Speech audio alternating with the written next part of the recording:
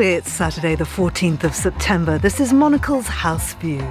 Today, the President of the European Commission leaves his post with a parting swipe at Britain.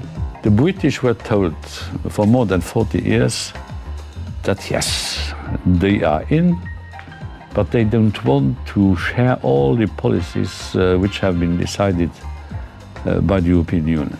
The British, since the very beginning, were part-time Europeans. What we need are full-time Europeans. We'll examine the state of the European Union at the end of Jean-Claude Juncker's term, plus what to expect from Westminster's party conferences this week. And chaos and confusion reigns in Paris as strike action brings the city to a halt. All that and the day's newspapers too. Monocle's House View starts now.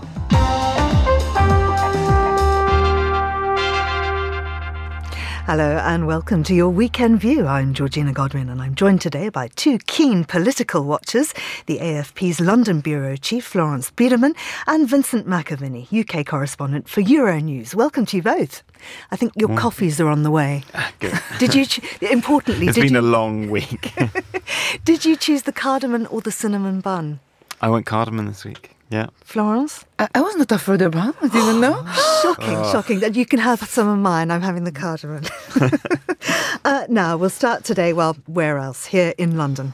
Parliament has been emptied out. The parties are hard at work getting their messaging on point in readiness for their respective conferences. But can we expect to be hearing much outside of Brexit? Well, I mean, it's very difficult, isn't it, Vinny? Because basically with an election coming up, we presume, in the next few weeks, the parties are going to be wanting to be holding back some of their key messaging for their campaigns. Yep, and yes, of manifesto. course, party conference time is when you would traditionally push all that out. Yeah, I think we're going to see three very different conferences of the main parties. So the Lib Dems launched today down in Bournemouth. It goes on for a couple of days. I think we might see a couple of new Lib Dem MPs, possibly some of those who've lost the Tory whip or people currently sitting as an independent. They've, really swelled their numbers recently by people coming across to them. Maybe some of those that left for Change UK might swap, as we've seen the likes of Luciana Berger and Chuka Umunna do. So I think for them, it's a big relaunch and they have a very clear message. I think in the 2000s, the Lib Dems did so well because we all knew just one thing about them if we knew anything at all. They were against the Iraq War. Their numbers swelled to their highest in record and they've really fallen away. But their message is so much clearer than than Labour on Brexit. They are just the party of Remain and they divide the Conservative vote in the southwest. They can make good groundwork in Scotland. They can do quite well in London as well. They always have quite a good ground game. And I think they are going to be really getting people out with that simple message. Just keep it simple. We're the party of Remain, because Labour, who we'll see next week, are still totally divided. Keir Starmer, when I was at Labour conference last year, was running rings around Jeremy Corbyn and John McDonnell, who kept trying to backslide from the new position, which was to have a second referendum. So we'll see a split there because there's, calls now that Labour, should possibly follow what the Lib Dems are doing and say, let's revoke Article 50 and do it that way. And then, the Tories is going to be an absolute, floor fight, I think, because you've got the problem that last year, all of the main hall was empty because all of the party members who went, a lot of them new members, accusations of a bit of an insurgency, they were all in the side venue seeing the likes of Boris Johnson, of Jacob Rees-Mogg. Now, those are going to be the people in the main halls with Jobs and Boris's government, and all the more centrist, Cameronites are going to be on the fringes. Are they going to get audiences or not? It's going to be a really fascinating conference. Florence, what must the French think of us? We think it's such an incredible mess. But I think not only the French, you see that from outside. It's fascinating. Apart from, that kind of very long political crisis in Italy, I have nothing that comes to my mind with such a long crisis. And we have a famous TV presenter who was specialist in literature. He's quite well considered in France, Bernard Pivot. And he suggested this week, to create a new word in the French vocabulary, Brexit. When something is a real mess, you would say, c'est vraiment un Brexit. To be part of the French language. It's being turned into... So that's the way French people are looking. But again, not only the French. With what? With awe, with kind of... sometimes it's terrifying. You don't know what will happen the day after.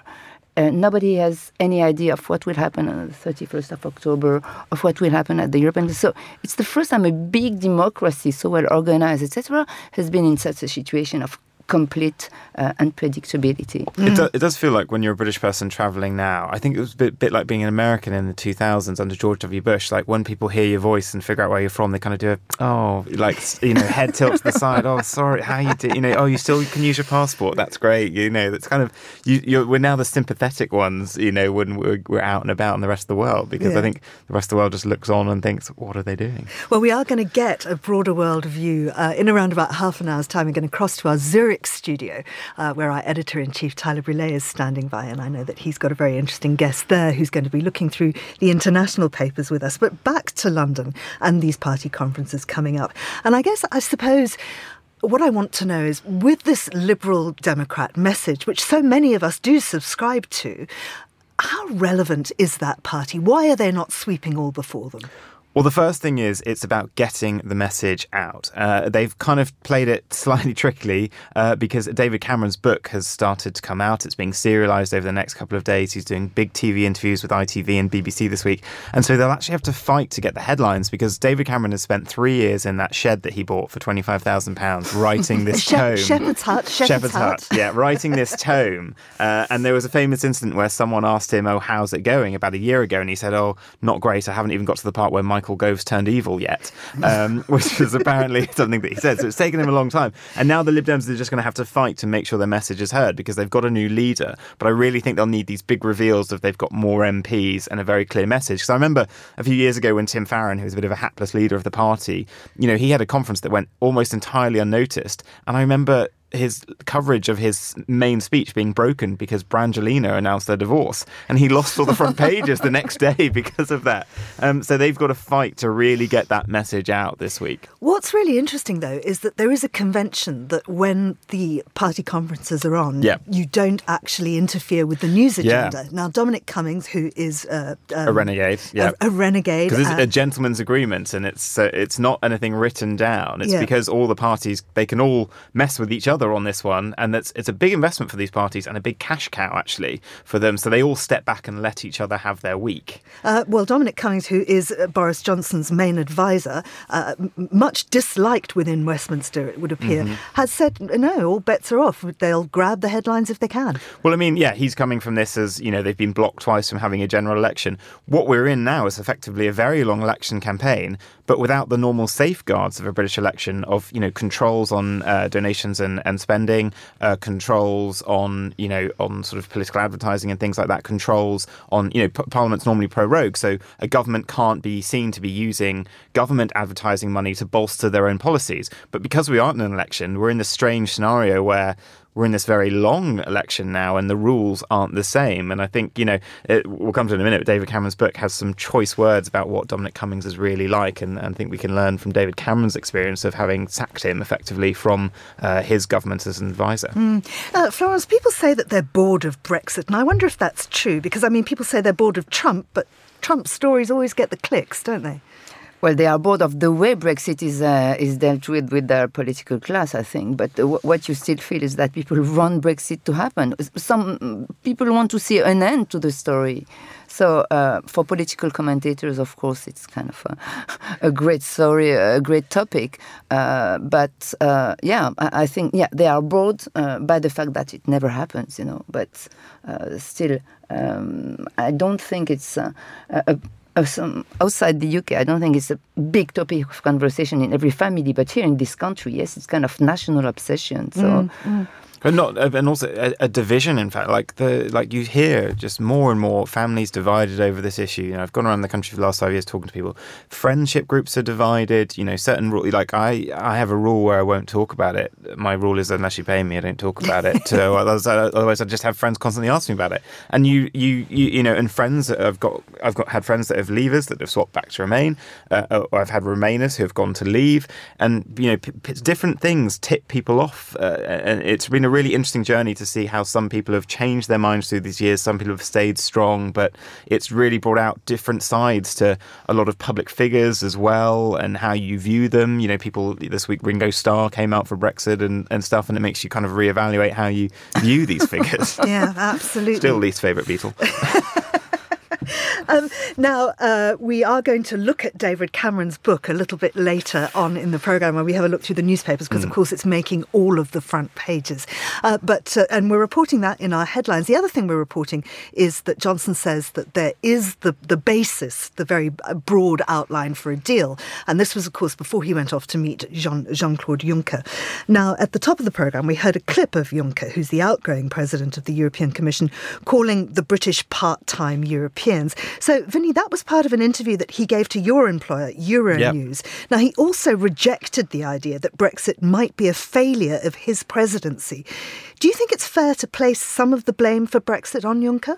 I think it is. Yeah, I think it is. I think, this exclusive interview that Euronews did, I think, calling us part-time Europeans, I partially grew up in Luxembourg. Luxembourg is a very different country to the United Kingdom. Luxembourg, just the size of it, the population, the history, the UK is a bit of an island mentality. But I don't think someone like Jean-Claude Juncker could really grasp the British identity. He is, Luxembourg is the most European, Eurocentric country you can be in, basically.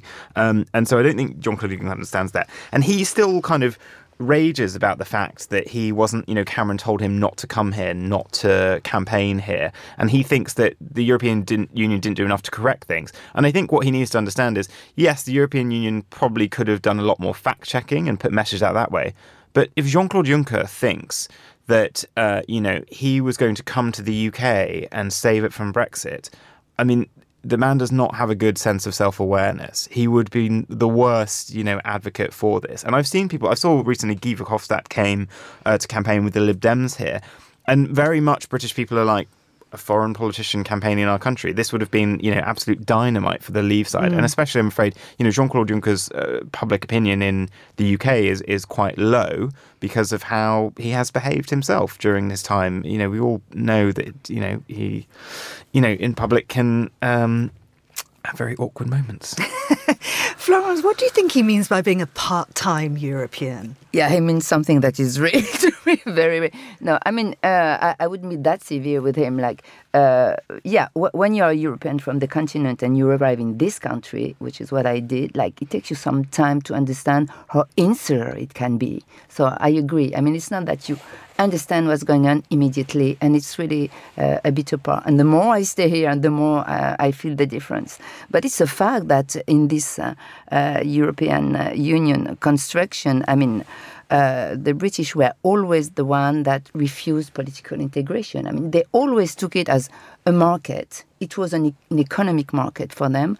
It was never a kind of a political alliance. And it's very different for example, French or German. Like after the war, there was this idea, let's rebuild, etc. And let's say Great Britain was a bit apart from this movement. Reconciliation between French and German, to me, my generation, it still means something. And Europe was based on that idea too. It was never only economic. So it had to be politics through economics. But for Great Britain, it was never the case, which is why they were not in the euro, which is why they were not in Schengen, so which is why they didn't want to stay in this political union. And that's why they are leaving. I mean, which somehow there is certain logic in it. So yes, I mean, in this sense, they were part-time. But of course, you can also be part of a club who is large enough or who is open enough to kind of be able to deal with that situation. The problem is that the British people themselves didn't want to deal with it anymore. And then this is not Juncker's or whoever's responsibility in this. It was a British choice. Yeah, just to go, I mean, there is, the Americans have this thing, American exceptionalism, that they think that a great country and stuff like that. I think with Britain, part of it is it's the kind of dying end of people that remember what it was like to have an empire and still think that Britain has this special place. And I think that they felt that Britain didn't have a special place in Europe because it was one voice of many, which it wasn't used to. And I think part of that does feed into Brexit. I think that would have been very hard for the EU to break. But when it came to bread and butter issues, there's a saying in politics, you've got to have the highfalutin and you've got to have the kitchen table. And just simple things to explain to Europeans as to why it was a good idea. The only thing that they could come up with at the time is, we've just scrapped roaming charges. And it's like, okay, that's great, but you need simpler things that impact day-to-day life of people to know why this is a good idea, why the collective power of the European Union means that they are better in their lives. And I think for British people, it feels more remote than it does having a single currency that works for us all and things. I think there just needed to be a little bit of attention on things that helped people individually. And also maybe because their politician didn't explain it very clearly. They always used Europe as kind of, a bogeyman. It's... And Boris Johnson was instrumental as a journalist in this absolutely. kind of He created attitude, Euroscepticism and turbocharged it, yeah. Florence, I'm very concerned that you haven't yet had your bun. So I think we should take a break because I can see that our hardworking researcher Naomi has just got back from our Monocle cafe and she's got our coffees and our buns with us. So let's take a short break. When we come back, we'll be talking about the French strikes. Download the free Monocle 24 app today to tune in wherever in the world you happen to be. Whether you're catching up on the news on your daily commute, enjoying a little cultural nourishment during your morning run, or seeking some recipe inspiration around the kitchen table, the Monocle 24 app allows you to tune in live or download your favourite shows to enjoy later. Get started by downloading the Monocle 24 app today. Monocle 24, keeping an eye and an ear on the world.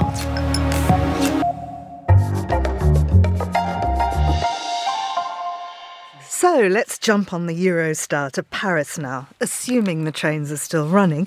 The French capital was at a standstill yesterday with 10 of the city's 16 metro lines out of action. Workers are on strike against President Emmanuel Macron's planned pension reforms. Florence, this seems like quite a dramatic escalation. Well, it's a start. Whether there will be an escalation after that, remains to be seen. Okay, first of all, you have to consider the metro employees are massively followers of one of the most radical trade union in France, CGT. So they have always been very well organized, and when there is a strike, usually it's very well followed. So that's one of the reasons. Whether this will escalate, it will also depend, of course, of Emmanuel Macron. But he learned something from the Gilets jaunes crisis, which is you cannot come with idea of reforms and then try to impose them to the people. So he understood he would have to go through long talks and negotiation and meetings.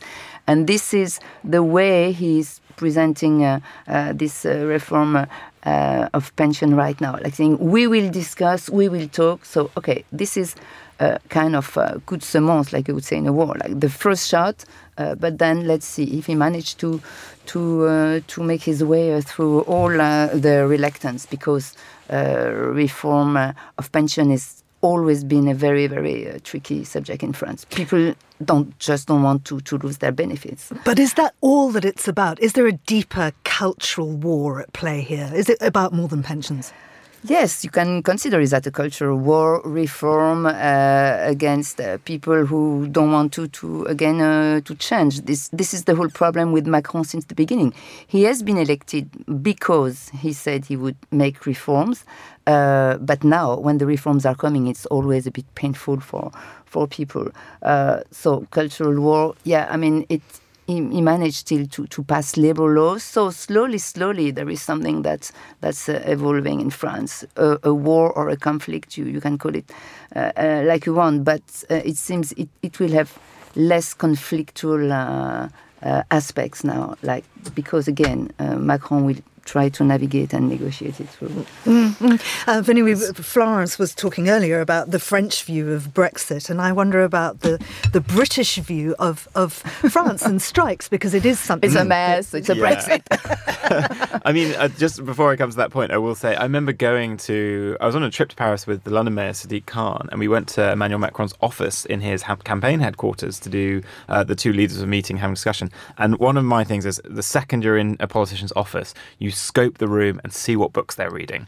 And on his bookshelf, it was full of all of the new Labour autobiographies and books. Peter Mandelson's was there, Tony Blair's was there, and I remember talking to someone in the campaign team who was like, oh yes, he's obsessed with, how New Labour kind of came about in the 90s.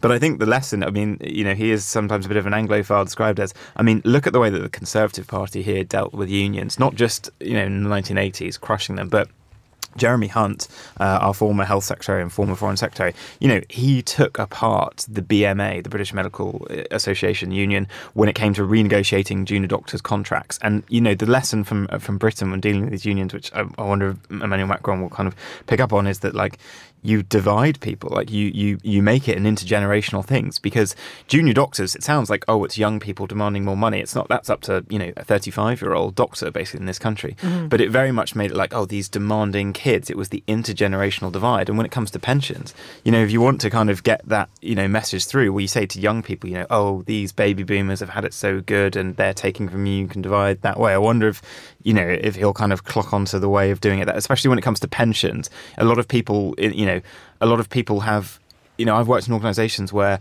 the older staff are on a final pension scheme, but all the younger staff are on a totally different scheme that'll never be of the same benefit. It is such a kind of emotive issue. And especially when, in the UK, I think the pension age by the time I get to it will probably be 74 or something. It is quite remarkable. But yeah, it won't be like that in France, I can tell you. No, exactly. And I think when it comes to strikes, in fact, British people, it's always the air traffic controllers kind of, that's the one that we kind of are most affected by. French air traffic control goes down, and so that causes problems here.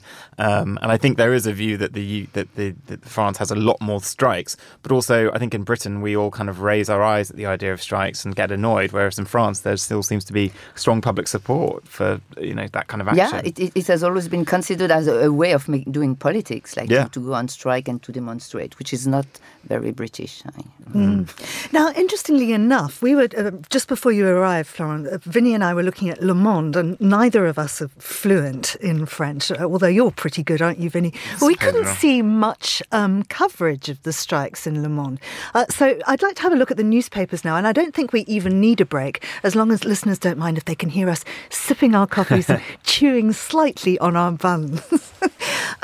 Let's start and have a look at these papers. As I say, a little bit later on in the programme, we'll be crossing to Zurich, where our editor-in-chief, Tyler Brûlé, is standing by. He's going to be chatting to Juliet Linley, who's a journalist and a former Vatican correspondent for EWTN, and they're going to be looking at some more of the European papers. But just to focus first on Le Monde and the coverage of the strikes, where is it? Or is our French just not good enough? It's on the front page, Georgina. Okay, there we go. That's about it. But no, you won't see the word strike. There, that's right. Because we are not especially proud of it. No, because it says la bataille. The fight over special regimes. So in the it's not even the word pensions. I didn't have a chance for that one. Pension. So why? Because one of the problems, as we said, there is this intergeneration question. But in France, it's that you have more than 40 different kind of pension regimes. And that's what Macron wants to change. For example, like these drivers in a RATP in the metro in Paris, they could retire when they are 55, which normally the average age would be 63. Why? Because years and years ago, it was considered really maybe with less non-automatic machine, before all this technological improvement, it was considered as really hard work. It's the same for the train. The train drivers, they can retire very early. But now, with all this progress in technology, etc., it's not as hard to be a train driver as 20 years ago, but still they have the same benefits and advantages. This is one of the examples. There are many of them. So this is what is at the heart of the reform now. Some people will lose in it more than others, because when you have 42 different kind of pension plan, then that's what it's about. So that's how Le Monde phrase it, the fight over special regimes. So if you don't know what regime spécial is, it's a bit tricky. There we go. Plus, a one-day strike is not that big. Yeah. for France. Vinny, what have you been unearthing in the papers? Of course, David Cameron is everywhere. Yeah, I mean, there's two stories I want to pick out. But first is David Cameron. I mean, the book comes out this week, for the record. He only got he only got an £800,000 advance for this compared to Tony Blair, who got over 4 million. And I think it's because David Cameron, maybe didn't have the same international profile. But the book's been much delayed. It's been a source of a lot of jokes because anytime something happens in Brexit, you just think, well, David Cameron's probably having to rewrite whole sections of this now. But he has tactically timed it, I suppose, to make a big impact in party conference season, which these books always tend to come out now, and also to really go after Boris Johnson and Michael Gove. I mean, he talks about Michael Gove and said, I don't know if I can say one of these words on there, but I'll try. I sent a text to Michael. I divide the world into team players and a bad word beginning with W. You've always been a team player. Please don't become a and I think he's pretty much saying that he doesn't trust him. And these people were very close friends. Their wives are friends. Their kids went to same school. They were godparent to each other's childs. And he really thinks that Boris Johnson, Michael Gove and Priti Patel, who apparently in one of the interviews, when her name is mentioned, he simply rolls his eyes quite dramatically on her name. He thinks that they left their responsibility at the door, that they were lying about things. He's really kind of going to town on Brexit. And he says that he is sorry. He regrets what happened and how it's torn up his country. But he says he still thinks that he needed to call the referendum. That was the right thing to have done because of the way that he says after the EU had changed after the Greek crisis. And there's, so he, and he made this decision with Michael Hague, with William Hague, sorry. It's just fun, the small detail. In a pizza place in Chicago O'Hare Airport, he told him, I've made up my mind, I'm going to do this. And you just think, I think he got complacent after he won the AV referendum.